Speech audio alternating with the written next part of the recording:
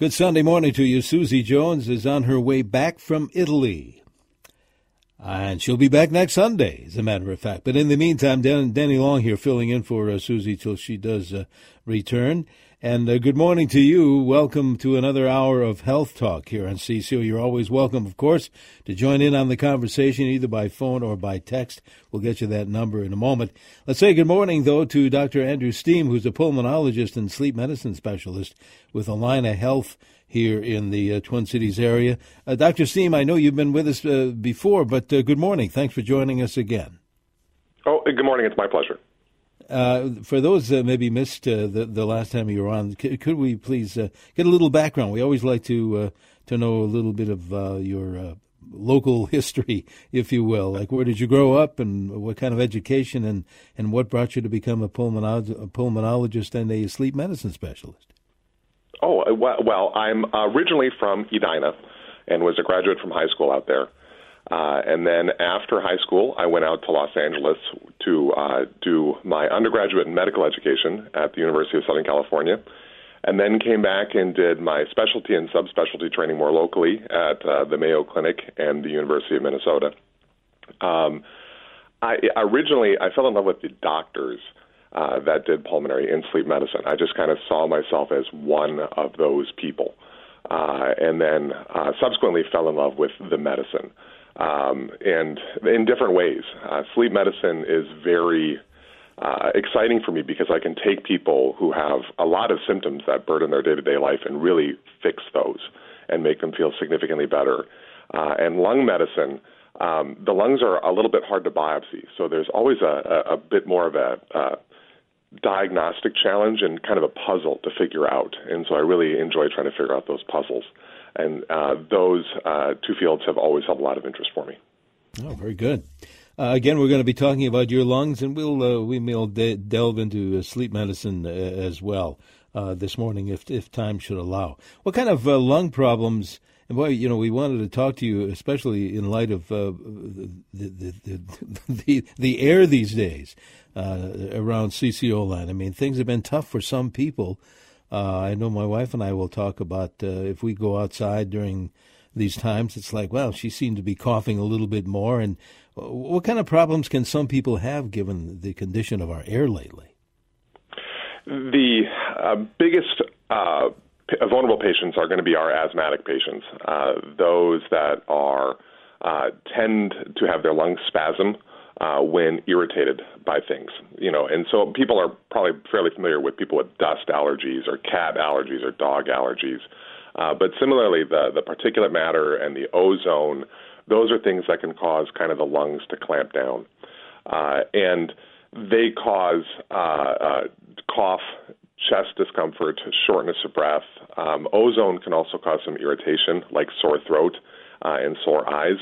And so we've really seen people with a lot more of these complaints. The number of calls I've had in the last couple of weeks with people feeling their asthma is flaring, reaching out for more medicine or more help, is higher than it would normally be.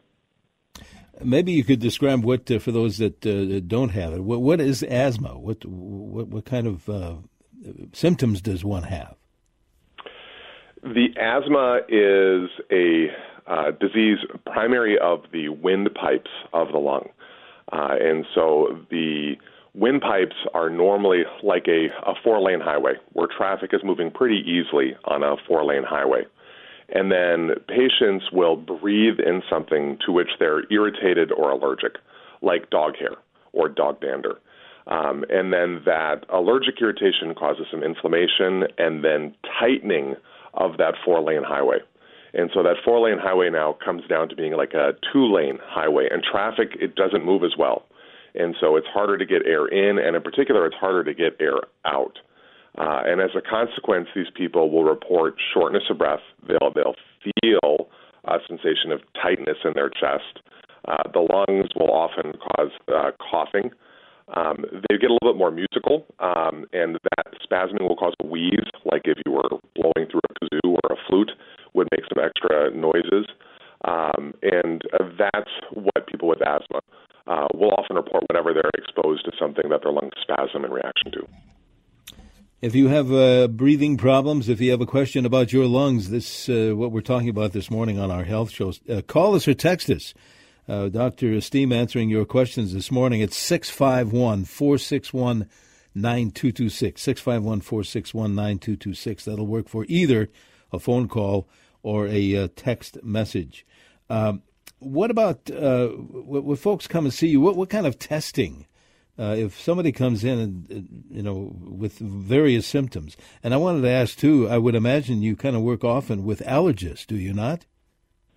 Yes, we very much do. At Allina Health, our allergists are very much partners in the care of the asthmatic patient, as they are in many other systems, because allergy is a common trigger for so many of these pulmonary disorders.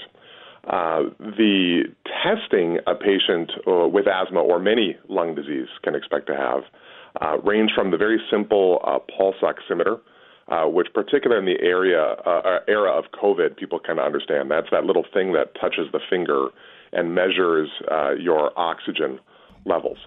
The other thing that we'll measure is something called spirometry, which is a test where we actually measure how much air you're able to blow out of your lungs, and then similarly how fast that air is moving. What we're actually doing is seeing how fast your traffic is moving and seeing if you're having any degree of spasm. Another test that we'll commonly get is a test where you measure the allergic inflammation in your lungs. We actually have you blow out and we measure nitric oxide to see how much allergic inflammation there is in your lungs that we can measure indirectly by measuring that nitric oxide. Right. Tell you what, I know we have to take a break here. As we head to this break, I'm looking at a text, Doctor, that was just sent in by a listener, and maybe when we come back we can talk about this. The question is pulmonary fibrosis. Is there a treatment? Is it always fatal? Let's talk about that. Maybe you can help us define that and talk about pulmonary fibrosis when we come back here on our health show on News Talk 830. This is WCCO. Stay with us.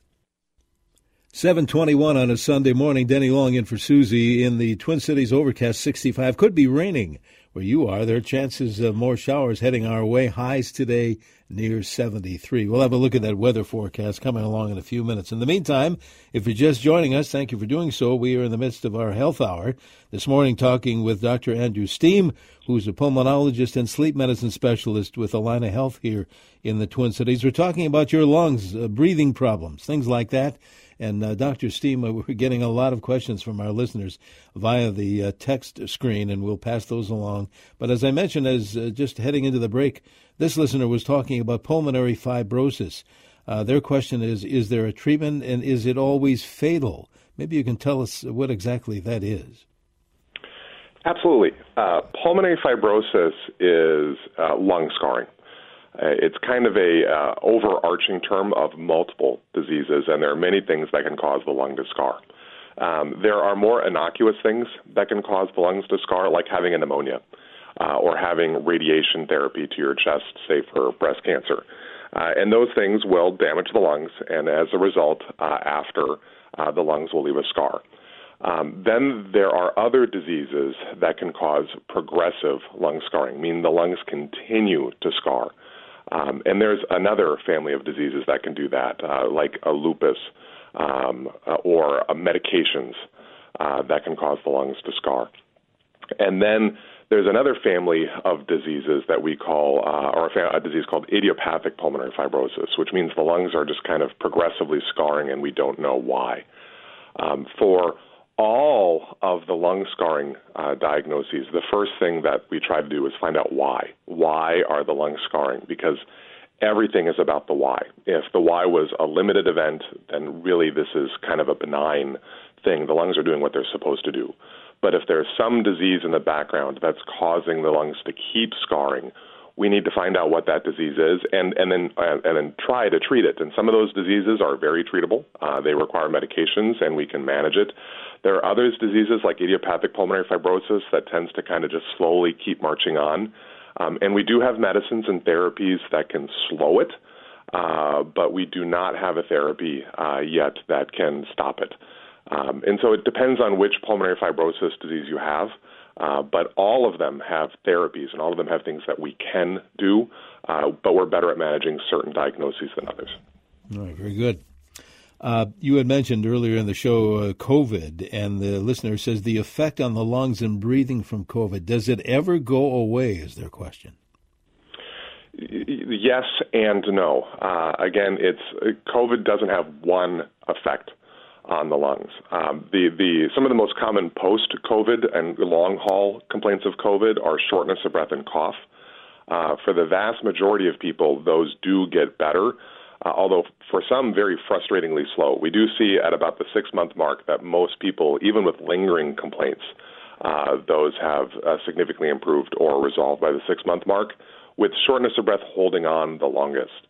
COVID, particularly when you have the more severe cases, can also cause pulmonary fibrosis, and it can lead to scarring and permanent damage in the lungs, which once you have a scar, you have a scar. That doesn't go away. And that scar does interfere with the normal lung function. So some of those people can have permanent degrees of shortness of breath or cough or lung damage. So everything in between completely reversible to persistent shortness of breath or cough are possible, and it kind of requires a case-by-case evaluation.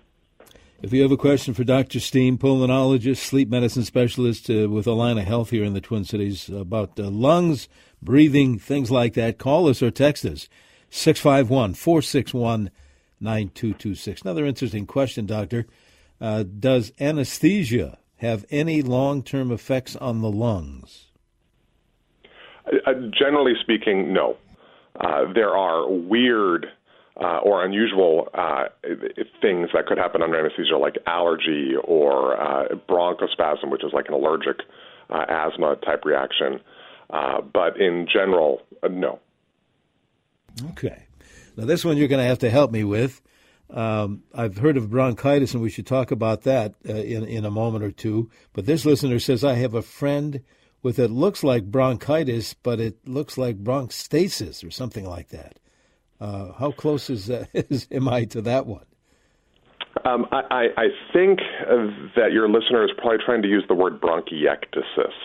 Yes. And I hope I'm interpreting correctly. Bronchitis, itis just means irritation or inflammation. We know about tonsillitis as an example, where our tonsils get inflamed or irritated, usually by a cold. Well, bronchitis is when the bronchus or the windpipes of the lungs are irritated. There are infectious or inflammatory or allergic causes of that bronchitis, and the most common symptom of which is just cough. And most of those are very treatable. Bronchiectasis is where those windpipes become damaged. They're not just inflamed, but they're actually damaged and scarred. They, as a consequence, actually become a little bit more dilated, so they get bigger than they normally are by virtue of that damage. They get a little bit thinner, which makes them floppy and can result in kind of more shortness of breath for those folks. They get runnier, and so they make more mucus, and they result in a lot more cough. So persons with bronchiectasis will often have more cough, more recurrent infections, more phlegm production, and often a little bit more shortness of breath. It depends on how severe and extensive that bronchiectasis is.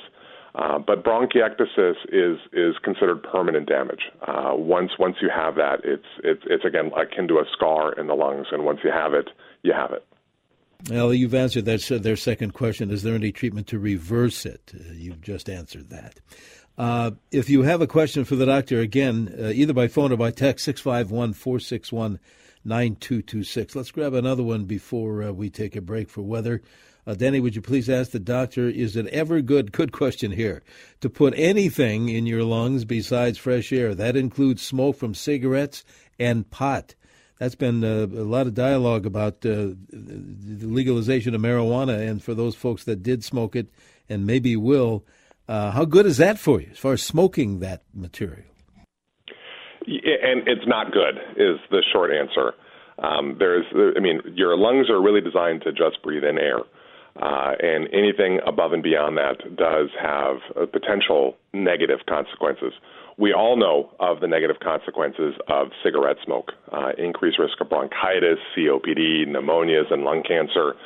Marijuana smoking has been associated with similar findings, although usually the amount consumed is lower than with cigarettes, but there is clearly some damage, bronchitis, and increased risk. Cigar smoke is the same way.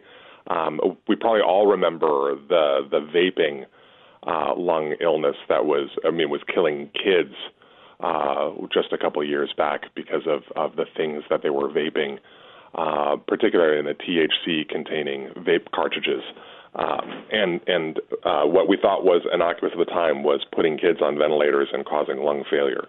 And so, as in most things in medicine, it's the susceptibility of the host in some regards. You know, some people might be able to be by a dog and tolerate it just fine, and some people might be by a dog and it puts them in the emergency department because they've got such a bad lung reaction. And there are some people out there that can smoke for decades and not suffer any severe long-term consequences, and some poor people that might smoke just for 10 years and be left with some permanent irreversible lung disease. And so the best gamble is to do none of the above and not expose your lungs to anything that could be damaging them. Makes sense. We will take a break, Doctor. Hang on. We have a little less than a half hour of the show to go. If you have any kind of a question about your lungs, your breathing, 651-461-9226. Dr. Andrew Stiehm, who's a pulmonologist and sleep medicine specialist with Allina Health, joining us this morning. Here on News Talk 830, this is WCCO. 7:36 on a Sunday morning. Denny in for Susie. She'll be back next week in the midst of our health hour this morning, welcoming your phone calls or text messages at 651-461-9226. We're talking this morning with Dr. Andrew Stiehm, who's a pulmonologist and sleep medicine specialist at Allina Health here in the Twin Cities. Lung problems. We're talking about those specifically this morning. And again, appreciate your text. And Doctor, we do have many of them, many questions coming in via text from our listener. Here's one. The listener says, when I started doing deep breathing for meditation, they always coughed when the lung was full, also when the breath was almost all out. He or she says, I no longer cough when full and expelled.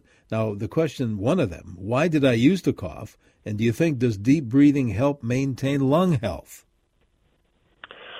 The answer to the last question is yes.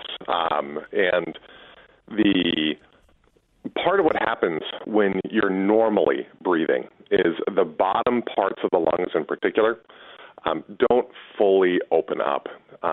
You know this because when you take a deep breath, you can get so much more air in, and there's so much more of the balloon of the lung that fills and opens. Well, some of that balloon down there isn't used to opening, and so when you fill it with air, some of just the normal moisture, mucus, is now exposed to that air and able to be coughed up and out. So that's one of the reasons that people, when they start taking deep breaths, will have a cough, is because there's a new part of the lung that just opened up, and you've got to keep it clean and get the mucus out. When you're deflating your lungs, the lungs start to get closer to each other. As you can imagine, as a balloon deflates, the walls of the balloon start to get closer to the other side, and sometimes might even touch at the other side, and that's another source of irritation, and that also can start to cause in some cough, just the irritation both of fully opening and fully closing the lungs. And just with time, those parts of your lungs get used to that, and you can see that cough improve. So that's one of the explanations. There are others, but that's just one of the good ones. All right. Another interesting question just in. It says, can poor posture affect lung function? In a similar way to what we were just mentioning, one of the common complaints I'll have my patients with lung disease tell me is that when they're tying their shoes or bending over, they will feel more short of breath. And what's happening is the belly starts to be pushed up into the lungs. And so you have the diaphragm, the muscle that separates the chest cavity from the belly cavity. And when you bend over, you kind of squish the belly and you get push up on that diaphragm. which takes away some of the lungs. Some of the lung that you have when you're upright that you could use for breathing, when you bend over, you don't have. And it results in that sensation of shortness of breath in that posture. Similarly, people that kind of slump their shoulders or may have some scoliosis or curvature of the spine, similarly, the lungs are just a little bit squished out of position, and it can result in them not working the way they're supposed to, which can cause some shortness of breath. Okay. This text says, I was a firefighter back in the 80s and inhaled superheated air and some toxic chemicals. What kind of diseases that you're talking about this morning could I end up having?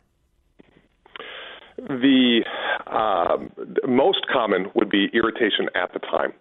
So at the time, it causes a cough, it causes shortness of breath. But over the long haul, repeated exposures can start to cause more permanent changes. It can lead to some degrees of emphysema. It can lead to, with significant enough exposure, some increased risk of cancer or scarring. But as in most things, it's kind of amount and duration. Is that first cigarette going to cause a problem for most people? No. It's that 1,000th or 1,000,000th that's going to cause the problem. And so that one-time exposure is probably not going to lead to anything long-term, but a repeated exposure, someone who perhaps works in that environment daily, will have increased risk over the long haul. Text number 651-461-9226. It's also the phone number. This listener, Dr. Stiehm, had a brief exposure to a small amount of a powdered chemotherapy drug, and they say they have asthma and allergies. Does exposure to certain chemotherapy drugs, can that scar the lungs, generally speaking? Generally speaking, most patients do not experience that, but there clearly are a subset of people that do have drug reactions to chemotherapies and really any medicine theoretically could have that rare risk. For instance, some antibiotics can cause lung scarring as well. And so it's one of those case-by-case situations. If you're worried that did occur to you, it's one of the things that you can get checked out, and we can see if there is any lung damage or consequence from that chemotherapy. Okay. This listener, boy, we have so many text messages. A listener says, I had surgery for a perforated ulcer and was given a volumetric incentive spirometer. You're going to have to help me with that. Why, and should I still be using it? The why is because after abdominal surgeries in particular, but any surgery is possible, you tend to be laying in a bed. And so you're not taking deep breaths, and those parts of the lungs start to not fill with air, something we've already kind of talked about. And when they deflate, you're not using them as well as efficiently as you should. Particularly then when you have abdominal surgery, and actually every breath that you take, if it moves your belly contents, you really don't want to take that breath. That breath really hurts. So we see a lot of patients in the hospital who aren't taking full deep breaths, particularly before they start walking, and they're still stuck in bed and they're still having belly pain. And so we use those incentive spirometers to try to force patients to take nice, big, deep breaths and fill the lungs completely. It improves their cough. It improves their oxygen saturations after surgical therapies. While most patients will not need to use it long term, once someone's up and walking, that kind of replaces the need for the incentive spirometer. So my typical advice to a patient is when you're up walking at least 4 times a day, like most of us do, at least on a day-to-day basis, by that point you don't need the incentive spirometer anymore. There may be exceptional patients who might need to do it for a longer term, but most patients, once they're up walking, they don't need to use it anymore. All right, very good. I know we're up against the clock to do a little bit of a break here. When we come back, I'd be remiss if we did not talk about COPD. When we come back, maybe you could define it for us, and we'll just talk about COPD for a while. We have more text messages as well. If you're just joining us, Dr. Andrew Stiehm, pulmonologist, sleep medicine specialist with Allina Health here in the Twin Cities, answering those lung problems this morning here on News Talk 830 WCCO. Please stay with us. 7:48 in the morning, Central Time, from the cities of Minneapolis and St. Paul. We're in the midst of our health hour this morning. Denny in for Susie. We're talking this morning with Dr. Andrew Stiehm, who is a pulmonologist and a sleep medicine specialist with Allina Health here in the Twin Cities, answering those lung problems, your breathing problems this morning. Just before the break, Doctor, I wanted to ask you, maybe you could define, we could talk about COPD. Do you see a lot of it in your practice? Is there more of it these days? And what exactly is COPD? Yeah, I see a lot of COPD in my practice. It's one of the principal diagnoses that lung doctors will help take care of. It stands for chronic obstructive pulmonary disease, and it's a lung disease, which is the pulmonary disease component, characterized by chronic obstruction. And obstruction means difficulty getting the air out of the lungs. Something I've already talked about a little bit, like with asthmatics. What happens, there are two main kinds of COPD that we will typically see. One is kind of emphysema. And emphysema is typically seen in smokers, where when you inhale smoke, that smoke damages the elasticity of the lungs. And so if you can think of a really elastic balloon, when you inflate it, and then let the air out, the air squirts out really fast because that balloon is squeezing really well. And then the less elastic the balloon, the less it squeezes and the slower the air comes out. And so that's what's happening in our patients with emphysema, is their lungs don't squeeze like they're supposed to, and so the air isn't getting out of the lungs as well as it should. And that results in problems. There's also kind of the chronic bronchitis version, which is that kind of smoker's cough version, where smoke and cigarettes over years of use have led to inflammation and constriction of the airways, where what used to be a 4-lane highway is now inflamed and damaged and only a 2-lane highway that also is extra runny and making extra mucus. And that also results in the chronic difficulty getting air out because you've lost your 4-lane highway. And so these patients with COPD will often report that kind of phlegmy cough, although there are some that just have shortness of breath. But it's kind of chronic cough, shortness of breath, some chest discomfort, and difficulty being as active as they used to be. That's what we typically see with someone with COPD. And fortunately, we do have a lot of therapies available to improve the symptoms of COPD. But as in many things, once the damage is done, the damage is done. We can't fix it. We can only improve the symptoms that COPD is causing for our patients. This other text, doctor, says, what is the optimal usage of inhalers? We haven't talked about that yet. It varies a little bit inhaler to inhaler, and I think it's something that when we see our patients, we regularly have to re-educate and remind and show patients how to reuse their inhaler. But some of the common mistakes that we'll see is the first thing that you have to do is kind of completely exhale, try to get all the air out of your lungs, so that when you start to use the inhaler, you have the ability to take a nice deep breath. Then you have to squeeze your inhaler, which is a device that contains medicine that you're designed to breathe in so it reaches the lungs. So you exhale out, and then when you start to breathe in, you have to squirt or activate the device, depending on what kind of device it is, and inhale that medicine deep into your lungs. Then you actually, for most inhalers, have to hold your breath. Once you've inhaled that medicine in, you try to hold it for 10 seconds to let the medicine really distribute throughout the lungs. And so it's a way that we can deliver medicine into the lungs to try to help with airway irritation or airway spasm or airway allergy, as some examples. And so it's a mainstay therapy for a lot of lung disorders are the inhaled medications. When listeners go in for just a physical, basically their annual or however how often it is these days for some folks, if there's no issues, I suppose they don't talk about it. But is there a routine people should have besides getting their blood work done? Should there be tests of your lungs from time to time, or what's the story on that?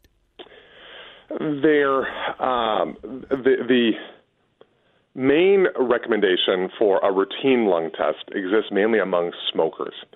And so there are some smokers who should be getting regular CAT scans to screen for lung cancer. Just like you might get a pap smear looking for cervical cancer, or a mammogram looking for breast cancer, or a colonoscopy looking for colon cancer. The earlier we detect the cancer, the more curable it is. And we've learned that folks at higher risk for lung cancer, so particularly the smokers, if we start doing CAT scans regularly of their lungs, then we're able to detect lung cancer at an earlier stage so that we have a greater likelihood of curing the lung cancer. Otherwise, it's really checking your oxygen is not an inappropriate thing to be doing on a regular basis, making sure that your oxygen levels are okay. And then mainly we do things dictated by complaints. So there really isn't a routine test other than that CAT scan that we recommend for asymptomatic patients. But if you're short of breath or coughing or having some degree of chest tightness or exertional intolerance, then we do recommend additional evaluation. Just a couple of minutes to go on the show, Doctor. Again, appreciate your appearance today.